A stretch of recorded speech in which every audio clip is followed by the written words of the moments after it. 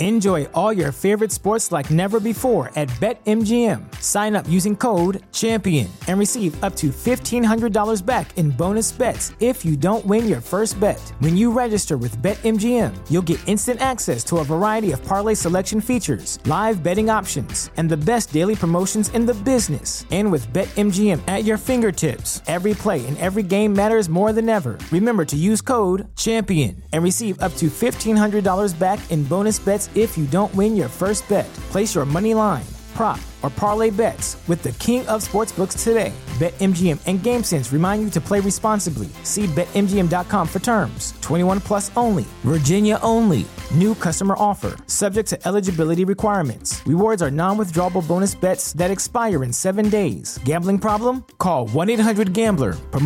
Promotional offer not available in Washington, D.C.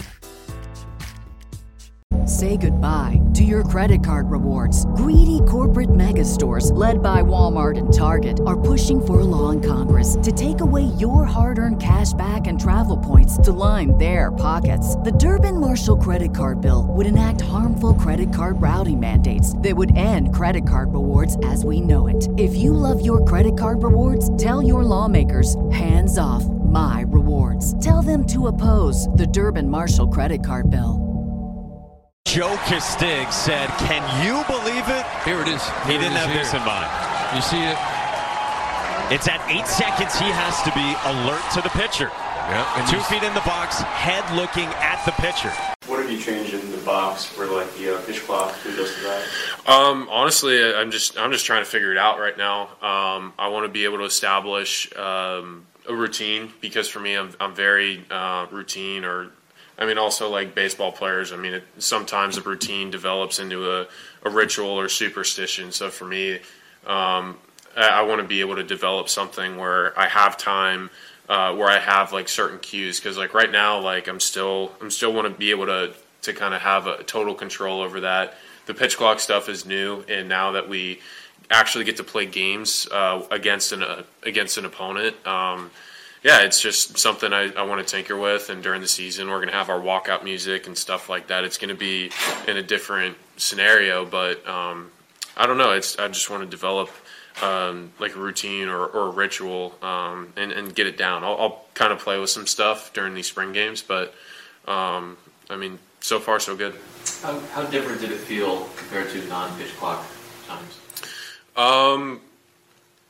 I mean, it's different. I mean, we tried to emulate it as much as possible during those live AB sessions, but in the game, it's just it's quicker pace play. I mean, it's a little bit different style gameplay, and hopefully we can master certain situations during spring, and we can get a hold of it and defend or offense anything that comes up during the season.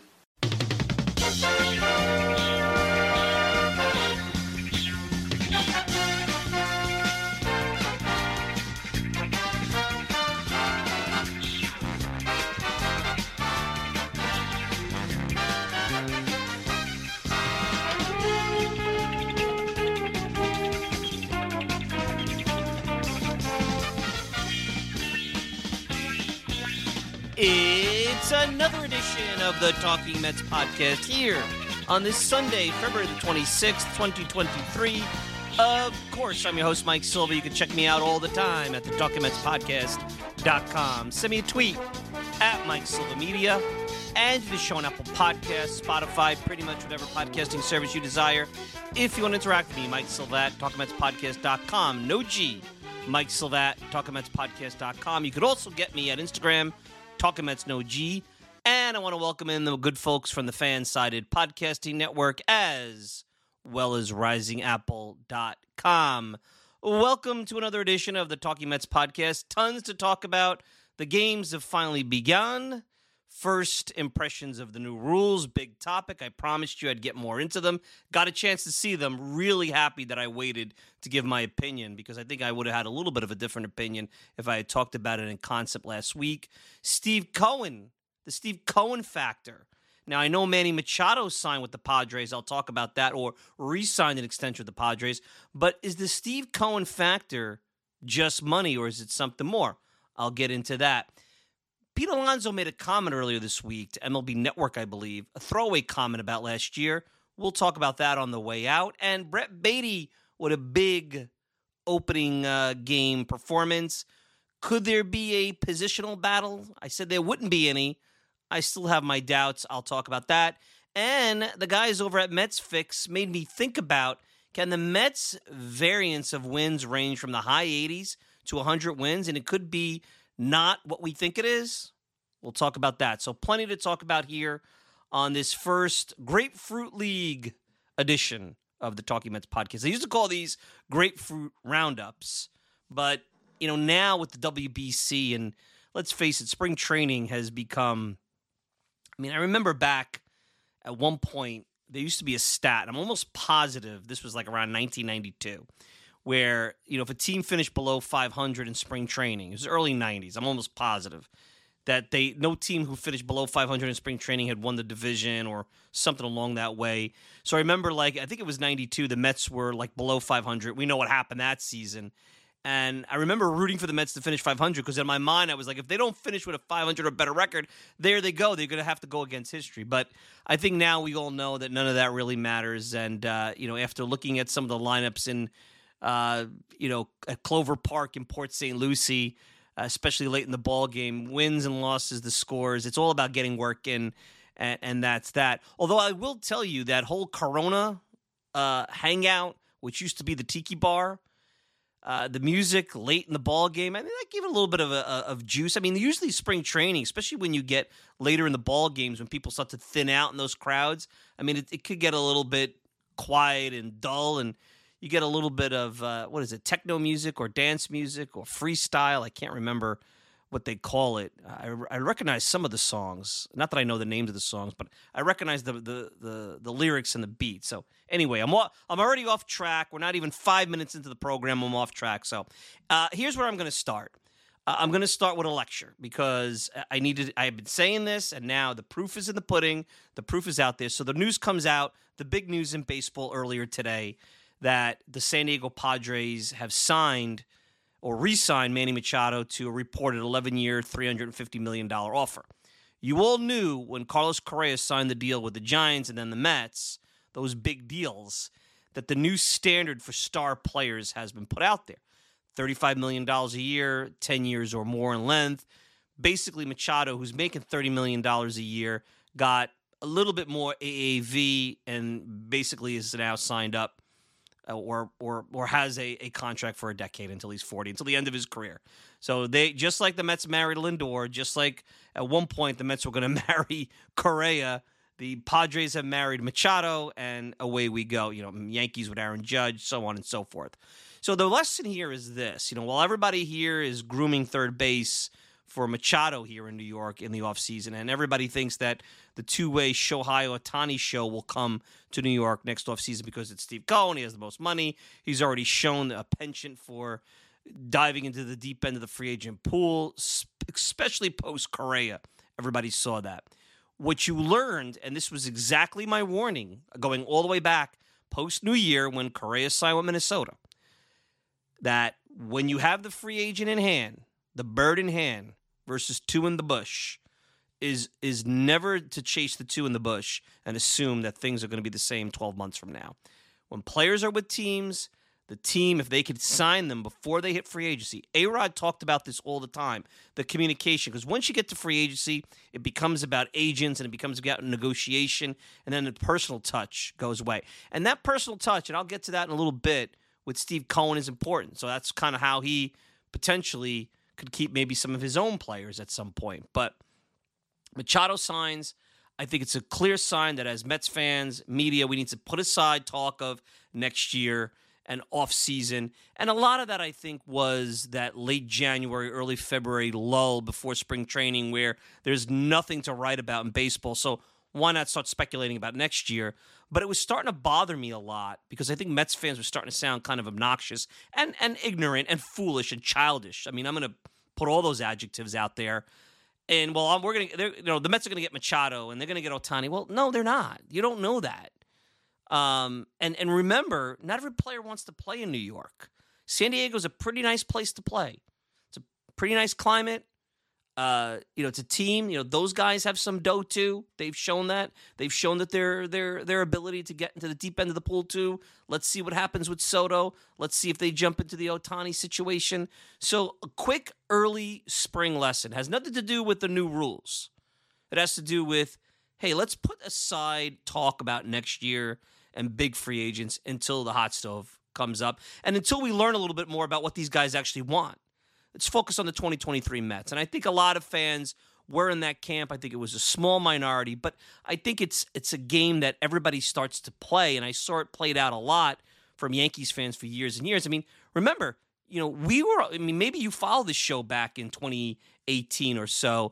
The Yankees and the media and the fans spent a whole portion of that summer trying to steal Noah Syndergaard and Jacob deGrom for the Mets. I mean, it was obnoxious. And the media was right there with it. It was almost like every day they were coming out with a new trade proposal. I mean, one worse than the other. I mean, that's where the whole Brandon Drury for Noah Syndergaard or Jacob deGrom, I think it was John Harper came up with it. It was like, are you kidding me? Come on. So I just wanted to get that off my chest. I've spoken about that before.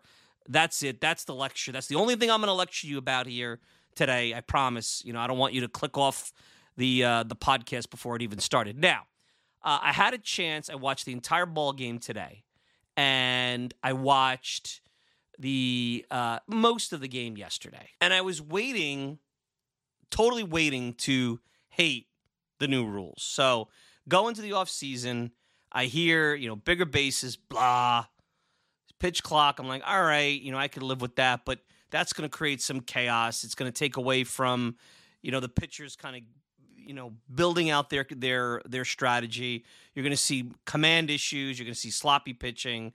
And, then you have the shift. I was agnostic about that. But once you get used to something, you get used to a strategy, you kind of feel like, why are they messing with the game? I mean, baseball's never been a game where there's been restrictions or, things like the NBA or the NFL and what have you. But I'll tell you this. Watching, like I said, all of today, most of yesterday, and I understand it's spring training, so the intensity and the nerves and things that could happen in the regular season, in a big spot, whether it be at home, on the road, whatever, you're not going to be able to simulate all of this, and you don't know what's going to happen once the season starts, especially if you get a flustered pitcher in a crazy situation.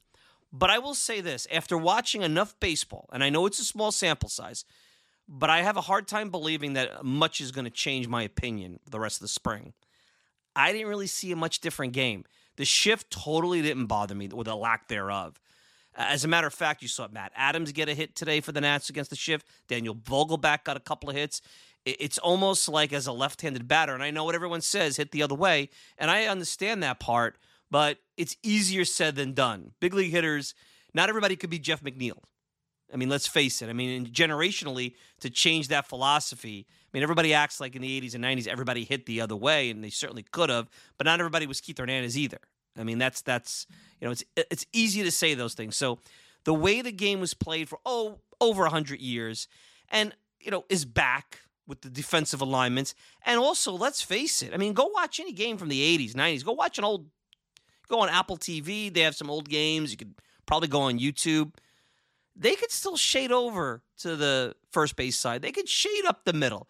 I mean, you don't have to be standing on second base to make a play. I mean, there's a thing called range. And a real shortstop, doesn't even have to be Francisco Lindor, could make those plays rather easily. So that didn't bother me. The bigger bases, and I'll get to the pitch clock because that's the part I really think has the most impact.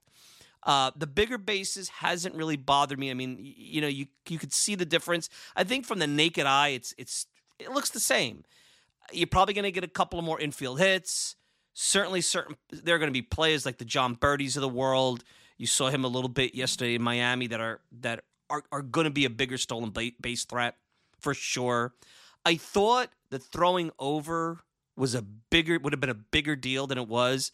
And again, one of the concerns I had about Adam Ottavino was his deliberate delivery, and there was a couple of stolen bases against him. But even with the 2 throwovers, there was some discussion in the booth over the last day or so is that you could still pitch out. And if you take a crazy lead, it might even be worth trying to pick the guy off. If he's going to get second anyway with those crazy leads, try to pick him off. It's a balk. I mean, the balks may go up. It's not like these guys could just get a running start. And if you're a lefty, you still have that advantage where, you remember, lefty pickoff moves are tough. I mean, think about Andy Pettitte.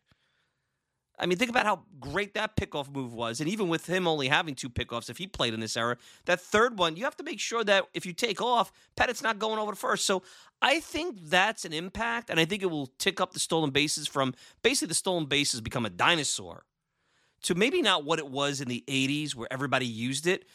And look, I grew up watching baseball in the 80s. I mean, not just the Cardinals stole bases, the Expos stole bases with Tim Raines and guys like that. The Mets had Lenny Dykstra and Wally Backman and Mookie Wilson. Even Tony Gwynn at one point. I know he was a little bit of a more portly player as he got later in his career. He had some speed. He stole some bases. I mean, you could go up and down. I mean, go to Baseball Reference. Look at any season in the 80s or even early 90s, maybe even to the mid-90s. And you would notice that every team had a couple of guys that had the capabilities of getting on and stealing the base. Brett Butler, go on, so on and so forth. So if you get back to that and it took bigger bases that look like a big pizza box, is it an indictment on the development of players today? Sure it is.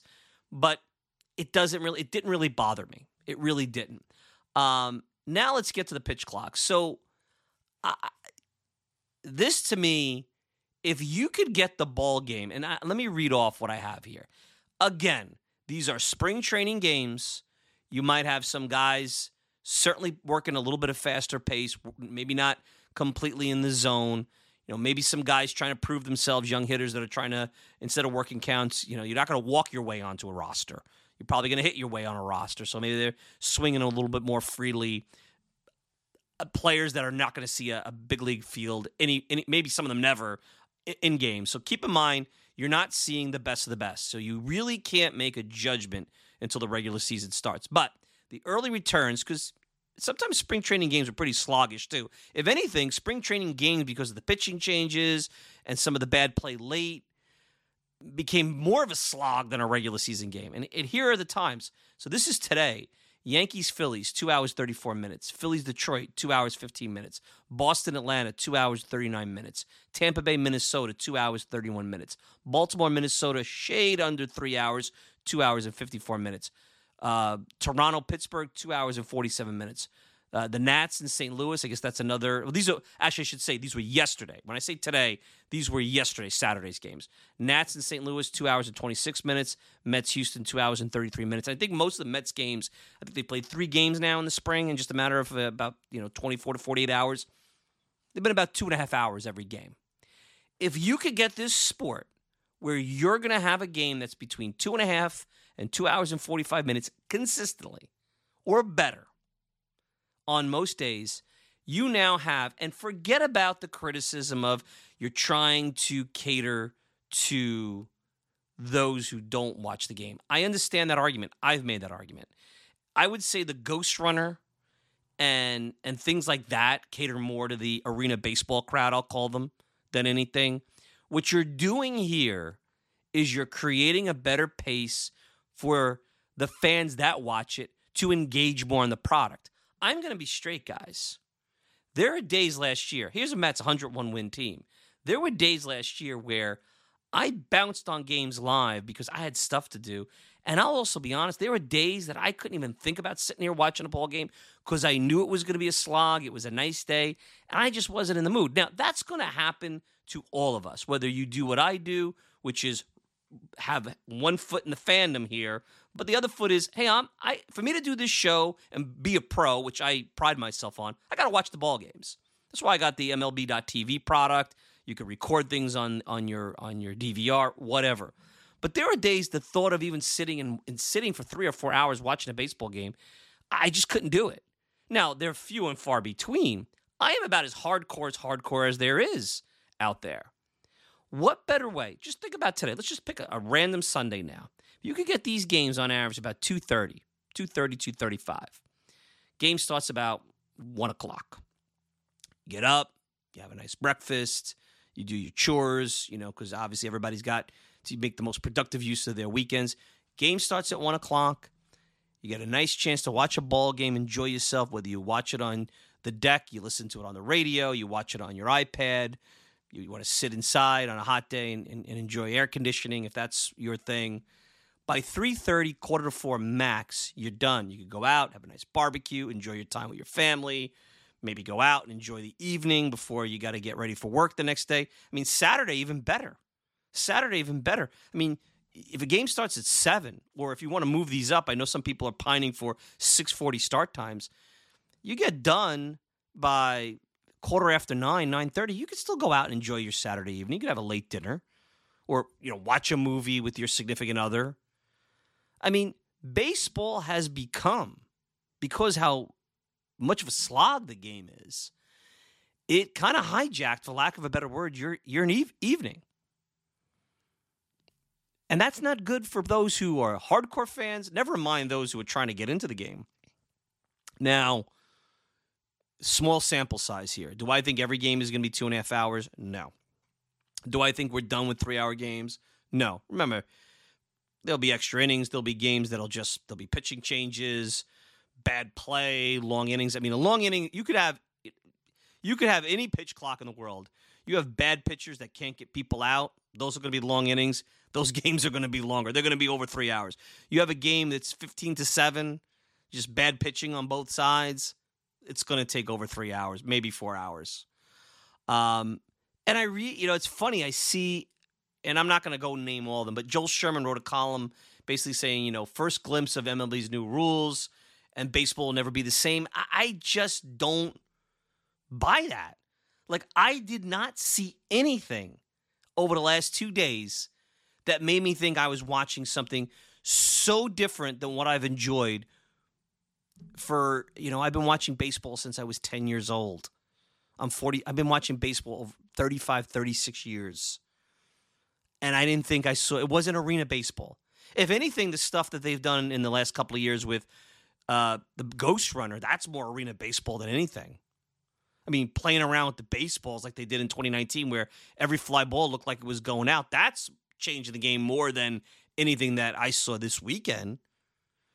So count me as someone who said that, I listened to Theo Epstein in the offseason who talked about the reason for these rules was because they were trying to eliminate the things that fans didn't like.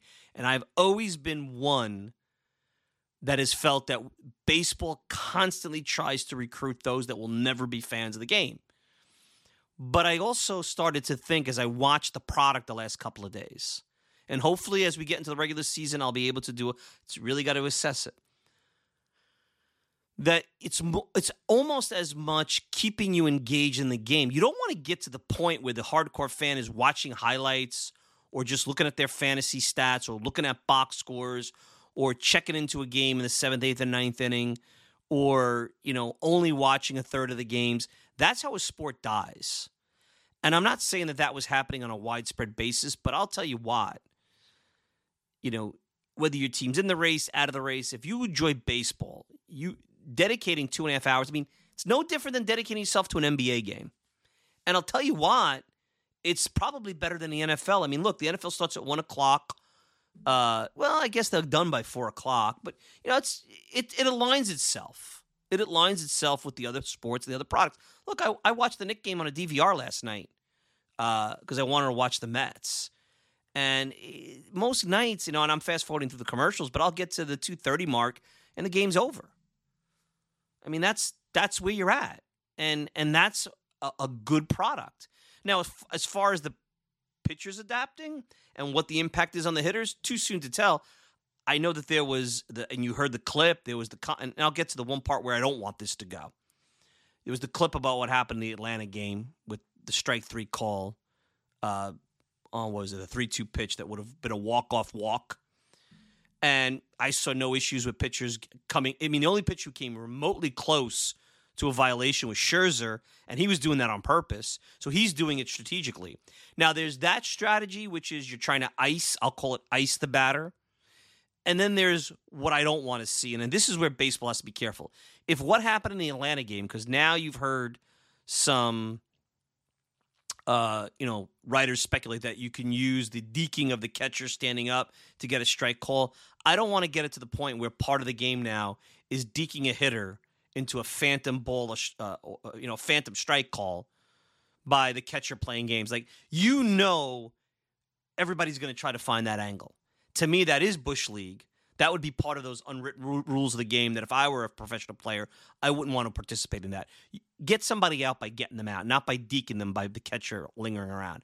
And personally, if the catcher needs to be part of that equation with the pitcher and incorporate it into this whole thing, because nobody's quite sure how the umpire is viewing this, then catcher needs to be ready, pitcher needs to be ready, hitter needs to be ready. It's not just hitter and pitcher, it's catcher too.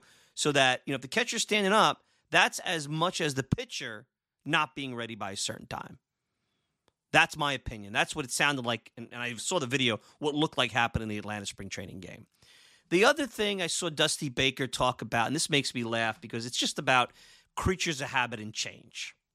And I love Dusty, admire a ton of what he's done. Used to be a critic of him, not the case anymore. Not due to a lot of the work he's done over the last, I would say 7 or 8 years since his time in Washington.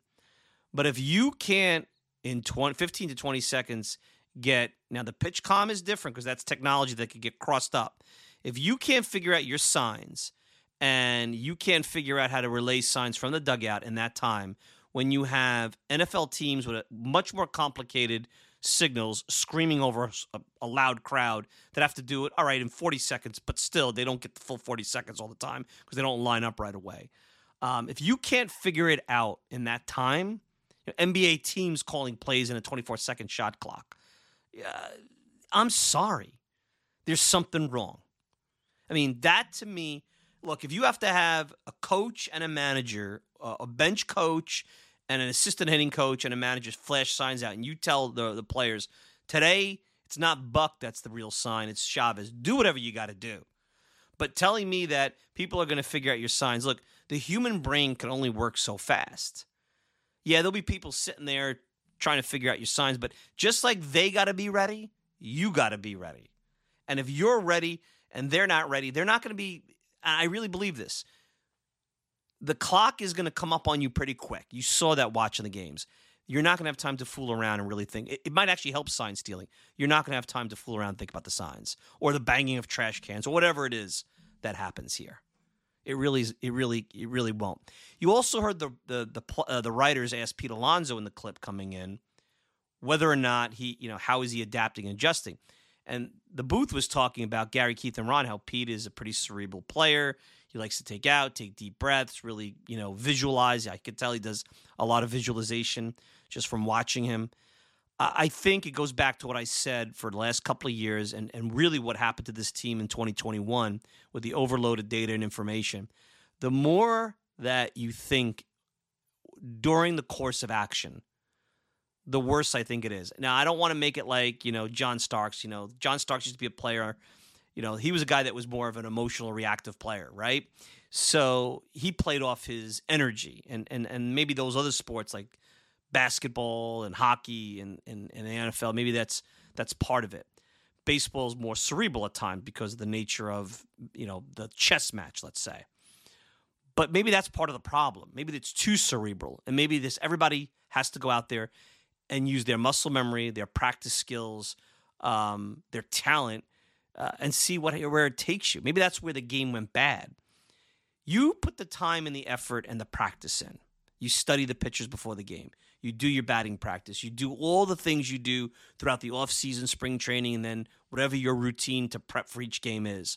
And if you get to the 7th inning and you still need to do more prep, then either you're not prepared or you're doing the old paralysis through analysis or whatever you want to call it, or you're yourself over-prepping in that case. And maybe you need to rethink it. If you're not doing enough prep, then I could see the argument where that time clock is a problem with you in the batter's box. But honestly, I don't think, at least from the Mets' perspective and the kind of guys they have on this team, that's an issue. Could that be an issue for somebody else? We'll see. It's possible. But the early Talking Mets, Mike Silva analysis on this whole thing, not a big deal. And positive. Now, is the whole throwing over thing going to annoy me in a big spot when the Mets are trying to win a game and Birdie's on first and Ottavino's on the mound? Maybe that's a strategy thing where, Buck is going to have to say, against this team and against this part of the lineup, with Ottavino coming in, if somebody gets on base, he's the wrong guy to keep that runner pinned. That could be a strategy thing. Everybody's going to have to adapt here. It's not just in a vacuum. You have to start to look at matchups, and part of matchups might be who can hold the running game best if somebody gets on. Even Buck had said, I think it was on the SNY pod with Joe DeMayo and Connor Rogers, he didn't think the bigger base was as big of a deal. Guys all of a sudden are not going to steal if they're not. Stealing is not just about speed. You got to know what you're doing. Now, can that help a Starling Marte, Brandon Nimmo, a Birdie, guys with moderate speed that may never have thought about running? Will teams push the envelope if they see a catcher that's really struggling? Sure, it could happen. But I still don't think it's not like everybody's going to turn into the 80s Cardinals. And then the shift, guys, look, it's nice to see that there's some ground balls to right field that are base hits. It's almost like we haven't seen it in years. I told you it was about 2016, 2017 where these things kind of, these shifts took off and took a wild approach. So will we see some goofy 5-man infields or left fielders, and will they start messing around with the outfielders? Anything could happen. And if that's the residual effect of this, so be it. The first time someone hits it the other way and the ball dunks in for a hit, it'll be the end of it, and you won't ever see it again. So you can't legislate everything in this game. You can't. There's no way. The only thing that these rules, and I'll wrap up with this before we take a break, the only thing about these rules that bothers me a little bit, and I'll get over this, because it really, when the Ghost Runner came into play, that pretty much changed the game, where American professional baseball, it used to be the National League was the only league without a DH. So maybe that baseball's always been different. But now with these rules and with the Ghost Runner, like the game played here versus the winter leagues and Japan and wherever, WBC's playing under different rules, which that's a whole nother thing. Bad mistake, because I think if I'm the Mets guys, I go there and I train myself to play within those rules. I wouldn't get into bad habits. So baseball was always a sport, unlike the NBA, unlike the NFL, where there was the Canadian football and XFL and arena football, where the rules were always the same no matter where you played. Minor league, this league, whatever. And now it's not. But is that something that's going to ruin my life and ruin my love of the game? No, it's not. It's one of those things that as the world changes, we have to accept. People who were in their 40s in 1935 and saw baseball played a certain way would look at the game in 1980 and say, well, that's not the game I grew up watching. And the same 40-something-year-old who watched the game in the 80s who, now I'm that guy, I'm a 40-something-year-old at this time, would feel like, hey, this is not the game that I grew up watching. So everybody's perspective is the same. It just, you think you're different because you're living in the moment. It's the same. Everybody's going to feel the same. These are conversations that have been going on. Maybe they're more pronounced now because of the amount of social media that's out there and because so much changes come so quickly. But as the world changes, as athletes change, as sports must change, and baseball, the early returns, 2 days in, 2 days of spring training, 2 days of Grapefruit League, Cactus League games, and you had one silly incident, which I think is an anomaly in the Braves game. And I think if you get maybe more than one of these a game or one of these every few games, I think one a game's a lot. That'd be a lot. I think you're just going to train these guys to be on point, and it takes away a lot of the chess match that I think may be overblown and maybe more of a security blanket. Playing with your batting gloves, it's silly. It's just a nervous tick.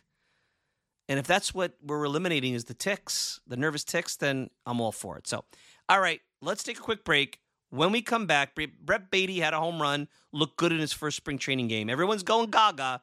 They're ready to throw Escobar off the island. I'll tell you why it'd be very hard for Baty to make the team. About that and more. I'll tell you that much right now. It's going to be really hard for Baty to make the team. I'll talk about that and more right after this. Mets fans, I want to take a quick break from talking baseball and let you know about the next top prospect in building a smart home. Eufy Video Smart Lock E330 is that big-time new star prospect. The Eufy Video Smart Lock E330 is a smart lock, a 2K resolution camera, and a doorbell. It's 3 devices in one, triple the security. You know triples are rare in baseball, but not with Eufy. You can have everything in one device rather than install many pieces on your front door. It's not just for security, but also for convenience. Just the other night, I had tons of packages in the rain. Rather than fumble for my keys, I easily entered my home. This is big since I have 4 dogs who are impatiently waiting for me at the door. No more concerns about losing keys, and you could assign passwords to your family members. Worried about when your loved ones are getting home? Eufy allows you to see them coming back home via the integrated camera. Hey Mets fans, this is a home run. I had a competitive product before Eufy, and it's the difference between a one-dimensional hitter and a 5-tool player. Eufy is that 5-tool superstar. Go to eufy.com, that's EUFY.com to learn more. Already sold? Go to Amazon and get your Eufy Video Smart Lock E330 today. Want to go to the store? Best Buy will have it starting around May 20th. Get complete control over your front door at ease with the Eufy Video Smart Lock E330 today. Enjoy all your favorite sports like never before at BetMGM. Sign up using code CHAMPION and receive up to $1,500 back in bonus bets if you don't win your first bet. When you register with BetMGM, you'll get instant access to a variety of parlay selection features, live betting options, and the best daily promotions in the business. And with BetMGM at your fingertips, every play and every game matters more than ever. Remember to use code CHAMPION and receive up to $1,500 back in bonus bets if you don't win your first bet. Place your money line, prop, or parlay bets with the king of sportsbooks today. BetMGM and GameSense remind you to play responsibly. See BetMGM.com for terms. 21 plus only. Virginia only. New customer offer. Subject to eligibility requirements. Rewards are non-withdrawable bonus bets that expire in 7 days. Gambling problem? Call 1-800-GAMBLER. Promotional offer not available in Washington, D.C. It's a big offensive day for Baty Harp. What does he have to do to force the Mets' hand and get a roster spot? He's going to have to keep hitting like this, Chelsea, because, look, we know they don't necessarily want to bring him up right away to start the season. They're a little bit worried about his defense, and they want to give Escobar a shot to see what he can do as a full-time third baseman again. But I think they're going to need this kid at some point. We know he can hit. He hit. I know his numbers weren't there when he came up last year, but you saw a lot of good at-bats against tough lefties. He can hit. He had a big jump in power last year in the minors. He learned how to get the ball in the air more, as you just heard him say. I think he'll take that step at the big league level maybe this year at some point. I think he's going to be a big factor here. I'm not sure it's so much what he can do. I feel like it would be more of a situational thing going into the season.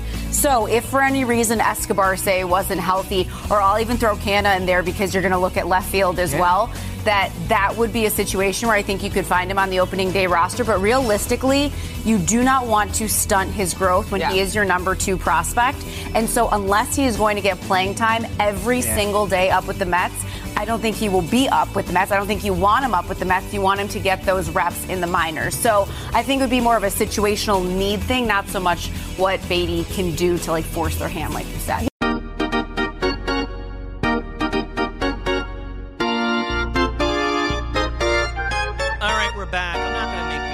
Segment because I don't want to get into this, but I think right now, especially after Mauricio hits a home run today, you see Alvarez goofing around with Narvaez in the dugout, and Vientos gets an RBI double. You see Ramirez running around the bases, showing off his speed. Everybody's going to get prospect fever with the Mets. You know why around the team? A lot of free agents, a lot of guys who are solidified, and anytime you have that kind of team, any prospect that comes up becomes exciting. I mean, I remember the 80s Mets when Keith Miller came up and had some speed. It was a jolt of energy. Greg Jeffries, and even Chuck Carr at one point when he got called up. There was always that excitement because it's new. It's somebody new.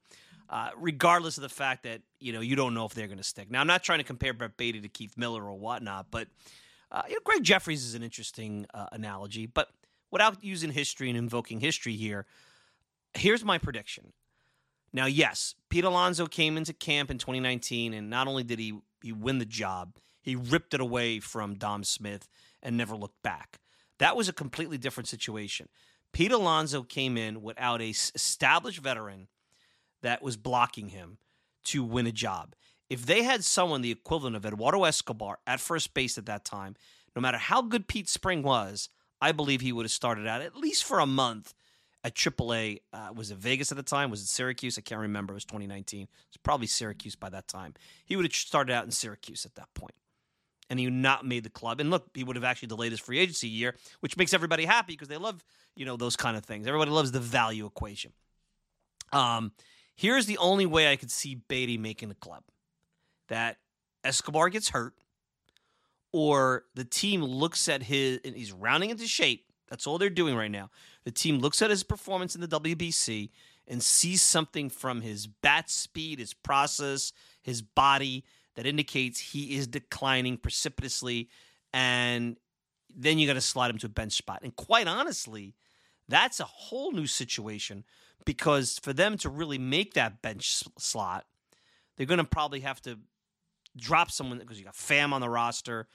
Maybe Darren Ruff goes on the DL. I know he's got a wrist issue. You're going to have to find out.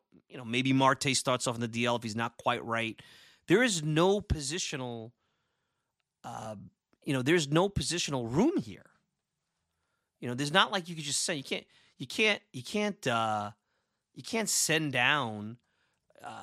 You can't send down Guillorme anymore. You can't do that. I could look and see who has some options on the offensive side, but they're not there. So you have to kind of hope that something comes up injury-wise, which you never want to do.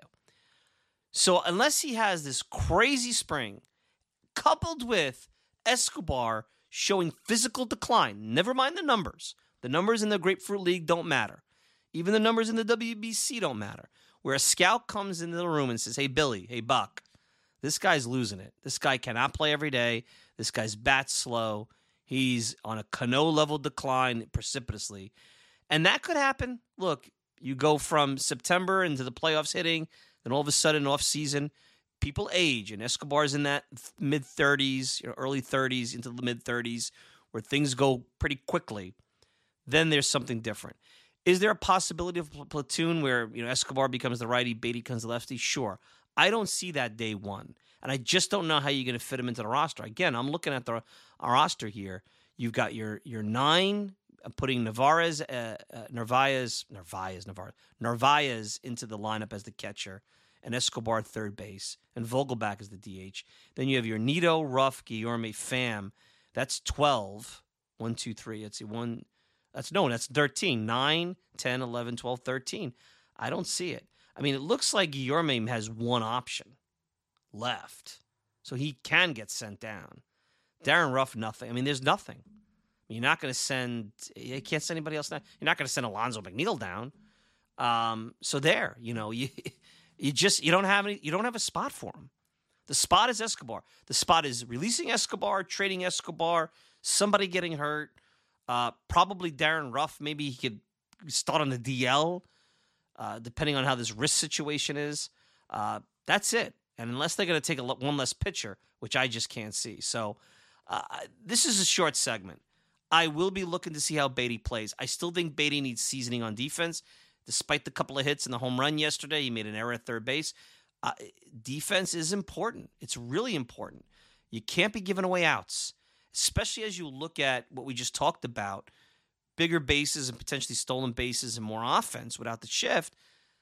You don't want, the things that have always been important in baseball, that are always important if you listen to this show, which are strike one, not walking guys out of the bullpen, not giving extra outs. These are fundamentally simple things that you have to do to be a championship team, to be any kind of good team. And if Beatty's going to give away outs at third, and he's not showing that he's matured enough on the defensive side, then honestly, I'm not interested in him playing every day unless that bat is over the world, over the moon good, and we'll see. Not going to convince me playing in split squad games in the Grapefruit League. I'll tell you that.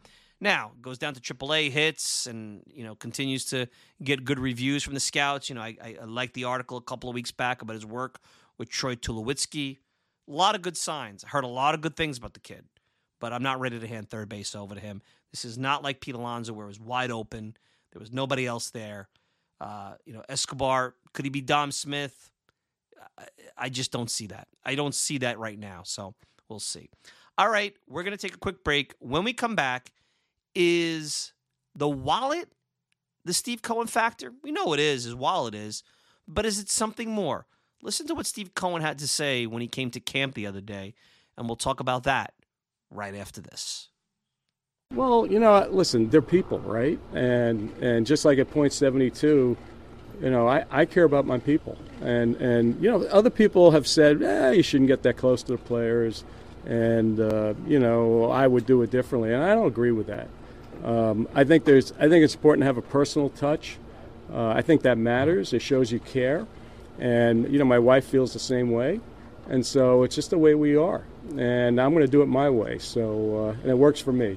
And it's worked in the past, and I'm going to keep doing it.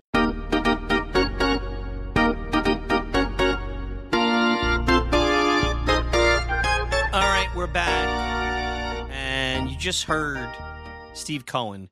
They're people.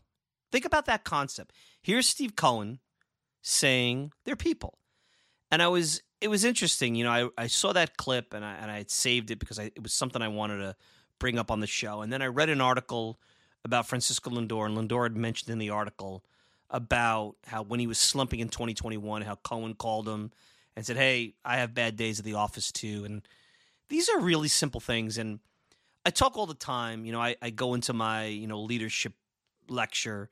I bring up guys like Phil Jackson, Coach John Wooden, Pat Riley, who's my guy. You know the whole thing. You listen long enough.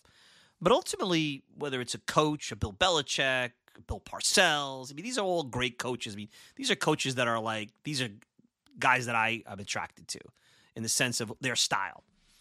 Buck. And no matter what the situation, the era, the characters you have in that clubhouse, Billy Martin going all the way back, what you're trying to do is whatever your style is, you're trying to form some kind of bond or covenant where eventually the players buy into the whole thing and they police their own rules. That's really what it is. How can a guy like Bill Parcells or Pat Riley back in the day, you have to do it a little bit differently today, beat the utter bejesus out of these players and get the most out of them because it was a buy-in. Hey, you want to get here, you want to make this kind of money, you want to be in this pantheon. Here's how we're going to do it.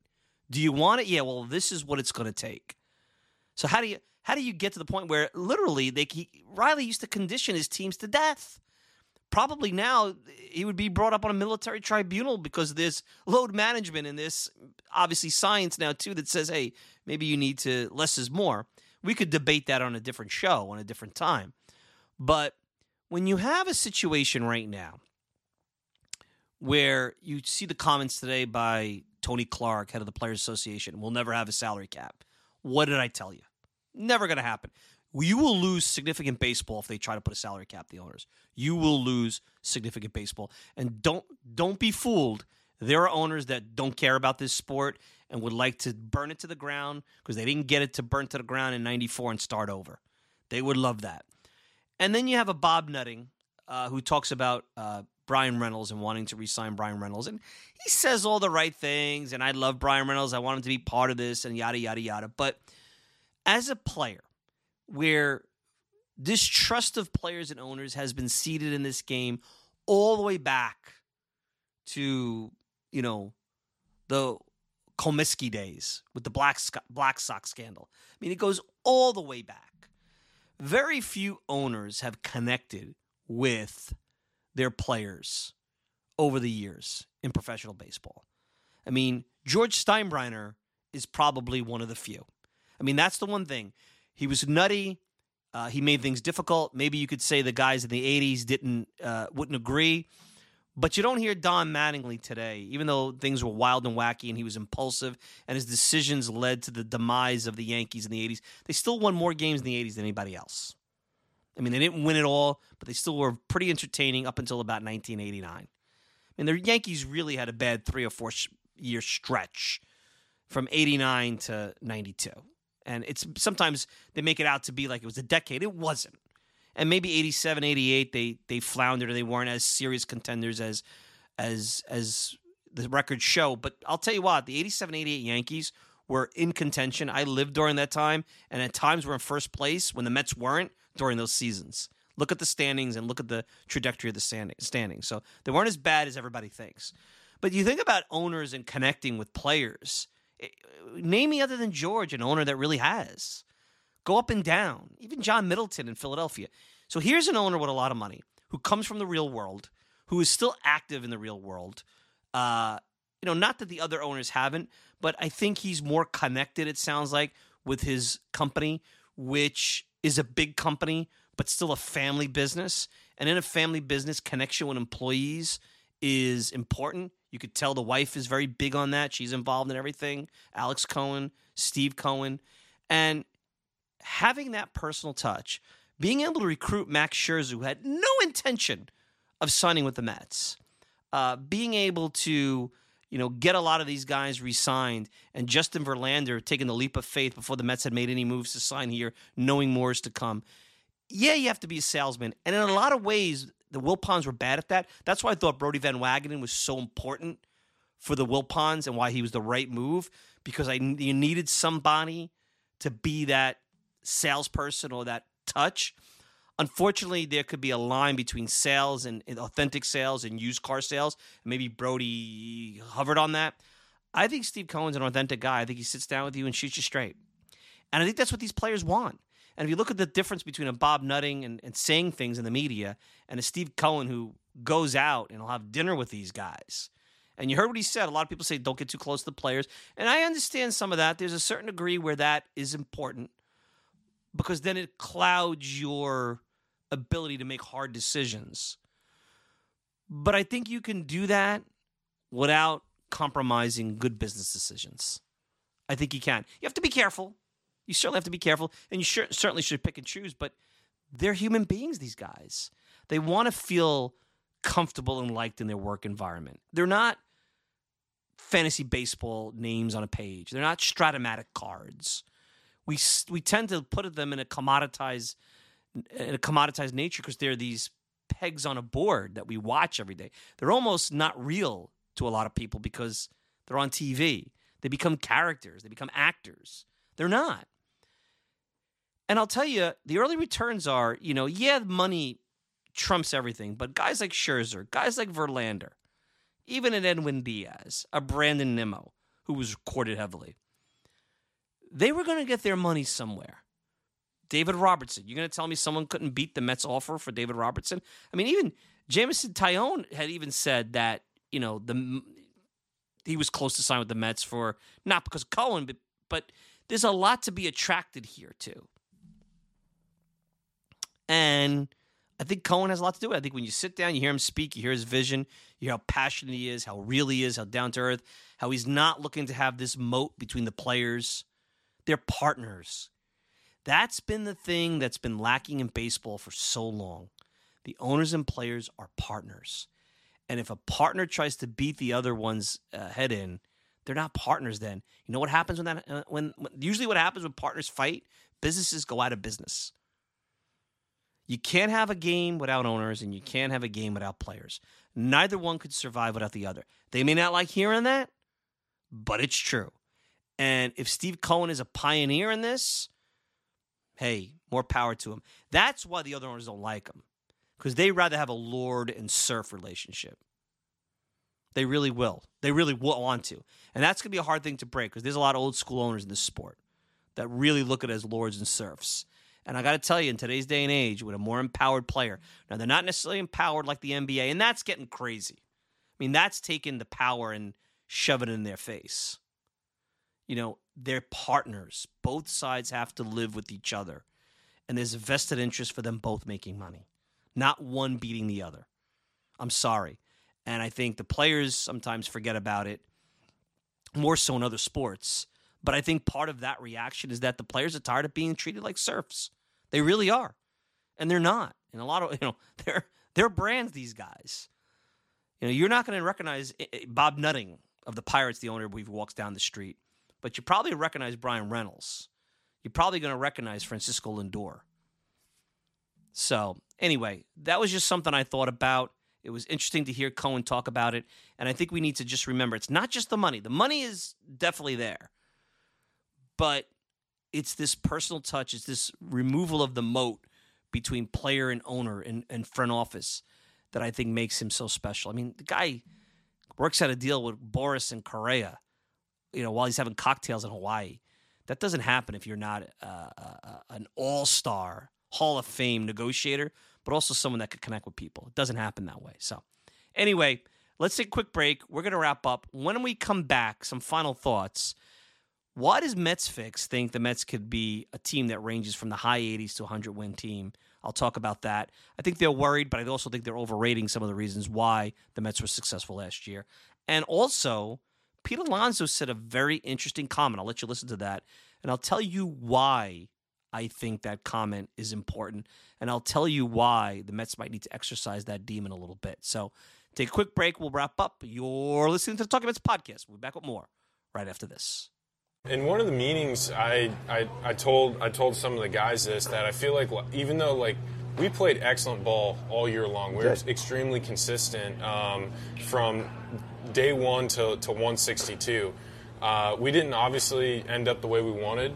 The whole goal is to get to the playoffs after 162 and then capitalize and then obviously compete and win the championship. So for us, I feel like going down that road, once we kind of got halfway through September, as a team, I feel like we didn't have as much fun as we should have. So granted that it's awesome to work hard and really you work hard so hard all year long and you finally are right there close to the finish line, I feel like we didn't enjoy it as much as we should have, because baseball, you never know when you can capture magic, and I feel like that we had it, but we didn't necessarily fully enjoy the success that we had after a long year, because playing the way we did is really hard.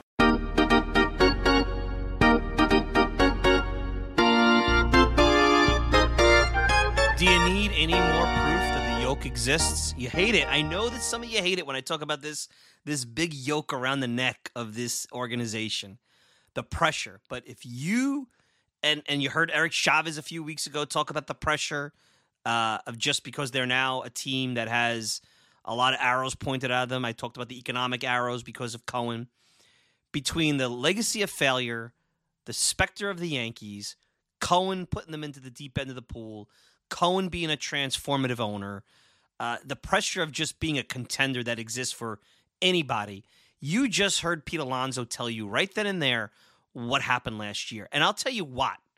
This team, part of their pressure, part of the fact that they didn't have fun is that once Memorial Day hit and they had about a 10 or 11 game lead on the Braves, they knew they had to win that division, and if they didn't, they would be deemed a failure. And that's pretty much what happened. And look, you guys know, 10, 11 game lead on Memorial Day, it's almost like you don't want to get out to that kind of large lead because it's some ways it's a cushion, but puts a lot of pressure on you to finish the job. It's so much baseball left. I mean, we've seen guys make up 69 Mets made up 14 or 13 games in August. It's not insurmountable, especially Memorial Day. Great cushion. Would sign up for it right now in 2023, but unfortunately, I don't see it happening again at that point. But I think that it's a really interesting comment that Pete had, that he talks about them not having fun and that what they accomplished was really, really hard. And that's a difficult thing to wrap your head around, because part of you, having fun is winning and putting the work in, and winning is hard and baseball is hard. So, how can you have fun when you're struggling down the stretch? But this team right now, and I don't know how Buck's going to do it, and I don't know how Pete's going to do it with his leadership and his energy.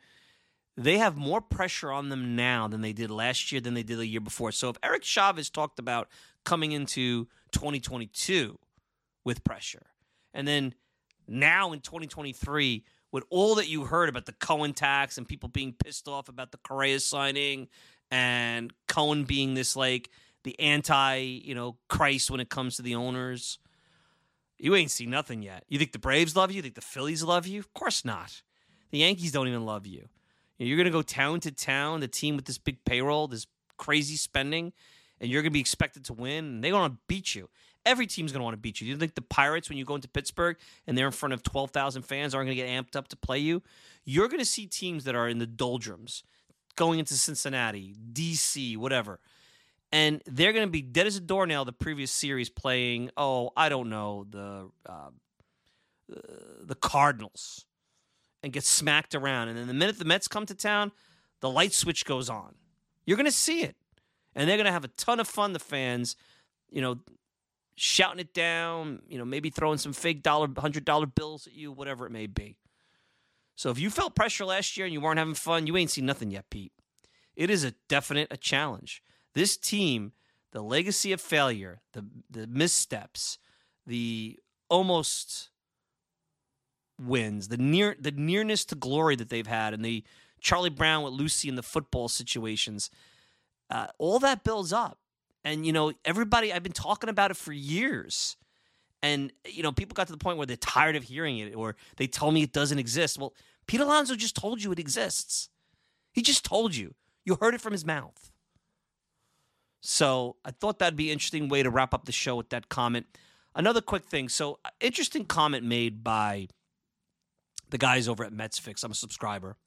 And if you're not, again, no vested interest, I think it's a good little resource to get you through the season, kind of day in and day out. I'm not so sure in the off season if it's as necessary because the hot stove is kind of easier to wrangle. But when in season, there's so many articles, so many things, so much stuff going on that it really makes a good product. And again, I have no commission on this, so I'm not a commission salesperson for the Mets Fix guys. But he talked about how in the back half of the rotation, you had Taijuan Walker and you had Carlos Carrasco. And this year you have Jose Quintana and Carlos Carrasco. So Carrasco's a guy that, many have projected to drop off. And he did drop off late in the year, and he didn't even make a start in the postseason.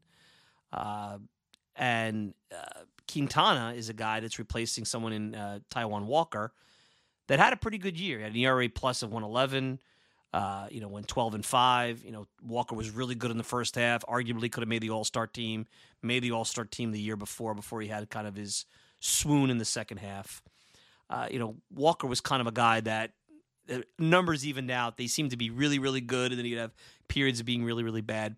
But the one thing that he brought up was how if the Mets don't get similar type of production from their back end of the rotation, and let's look at it this way, taking out Peterson and McGill and what they did to really bridge the gap when Scherzer and DeGrom weren't in the rotation. Taijuan Walker was 12-5. Carlos Carrasco was 15-7. They were 27-12. 27-12 from their number 4 and 5 starters. If you want to, what was written up in spring training. That's serious. Here's the thing. Here's the rub on that 27-12. They did it against sub-500 teams. Go to Baseball Reference. Go to their splits. I've talked about this before. Maybe you missed it in the offseason. But when you start to go to the splits of 2022, I'll bring Walker up first. You're going to have to bear with me while I scroll through a bunch of things. So Taijuan Walker, and I hope I could find this here because it's important for me to do this. Let me see where I could get this. Okay. Teams below 500, 10-1, 2.35. Teams above below 500. Teams above 500, 2-4, 5.10. And he pretty much made 15 starts against sub-500 teams, 14 starts against over 500 teams. 2-4, 5.10. There you go. There's one. And then you go back to Carrasco, who's now back.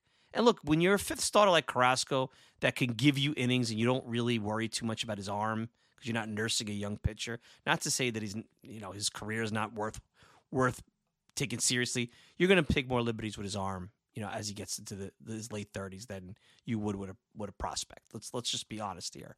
Let's not mince words. But here is a guy that against bad teams, 10-3, 2.54. Against teams that are above 500, 5-4, 6.15. There you go. So honestly, you got to beat the bad teams. So if Carrasco, and now that you're not playing Washington and Miami, and there's a balanced schedule, you might have less of that. So it's a fair point. I think the point though is not that Quintana and Carrasco will be worse than Walker and Carrasco, that the balanced schedule might play into that. That's why I think the Mets are more of a 95, 93, 94, 95 win team. there's a little bit of age on the roster. There's the balanced schedule. They got to play the Braves and the Phillies. They got to play the Yankees. I mean, I know that other teams do too. You hope that with some of the depth, with Butto and Peterson and McGill and maybe somebody else emerges, they can, bridge the gap on, injuries, or if they need, if Carrasco doesn't hit doesn't meet the snuff, they could go and maybe Peterson takes that. I think, you got Lucchesi. I think it's important for Lucchesi, McGill, Peterson, and Butto to start the season in the rotation at Syracuse and build up their stamina. I know that some people are excited about the thought of Lucchesi out of the bullpen, and that is intriguing. The bullpen is the one positional battle that we truly have this spring. And as we see more of these guys that are out there, we could talk more about it. And I understand, in 2021, in LA, the Angels, Quintana had an ERA almost 7, but he didn't pitch that much, and I know he's had some injuries, and he had some time in Chicago with the Cubs where he didn't look great all the time. But he's a guy that, for a contending team, Chicago, they gave up big prospects to get him in 2017. He pitched fairly well. Is he the guy in St. Louis that pitched elite, top of the rotation elite, and threw goose eggs against the Phillies in the playoffs? I don't know about that. But is he a guy that I think could give you 6 innings, 3 runs out of the back half of the rotation? Maybe 7 innings, 3 runs? Yeah, I think he can. So I'm more worried about Kodai Senga, and I'm very much looking forward to his first start. I am going to make sure I record that if it's during the day when I'm not around. I'm less concerned about Quintana and Carrasco because I think they're going to perform just like Walker and Carrasco. I think we overrate those two because they just happen to have an evenly distributed amount of games versus bad and good teams, and they cleaned up against the bad teams, which is how you win 101 games. You just beat the bejesus out of bad teams. Now, the Mets' margin of error against those teams was a little bit thinner because the offense had the brownouts, so maybe they don't need quite as good of a performance at the back half of the rotation if their offense performs better with the Vogelback. Ruff would have bounced back, and we'll see what happens with third base and whatnot. But so I thought it was interesting, where the back half of the rotation is where the Mets fix guys are looking for the swing in the Mets performance, but I don't see it that way. I still see it as the keys that I talked about going into spring. The Kodai Senga, I think is a huge, huge, huge key here for this team. Because I think he could swing the rotation. I think we're gonna really, miss Chris Bassett. Even though some question the pitch clock, we're really gonna miss that. So we'll see. Still gonna be looking at the kids and the depth in spring training, and obviously the bullpen positional battle will be very interesting.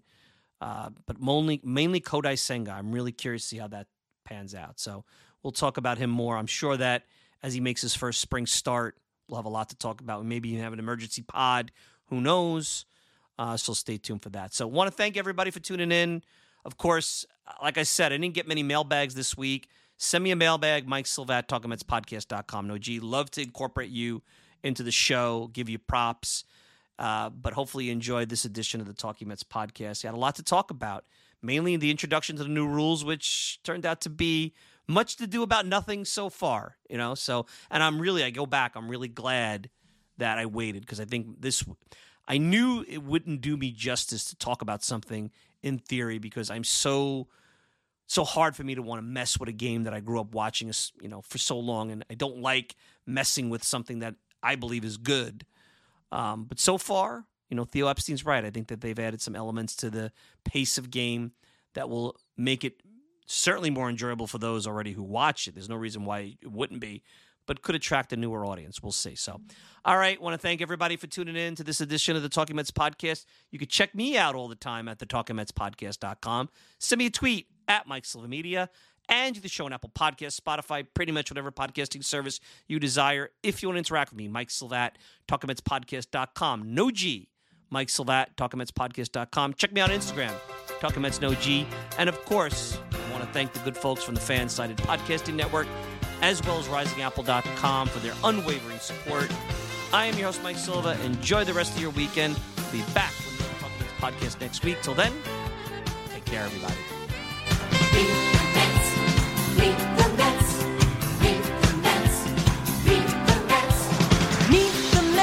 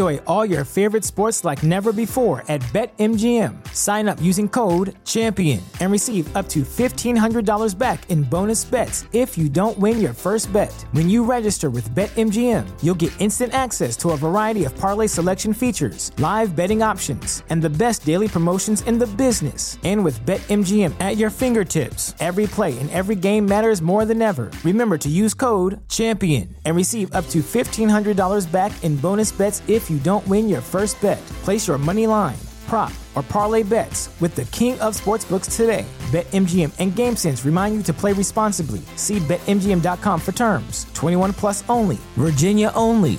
New customer offer. Subject to eligibility requirements. Rewards are non-withdrawable bonus bets that expire in 7 days. Gambling problem? Call 1-800-GAMBLER.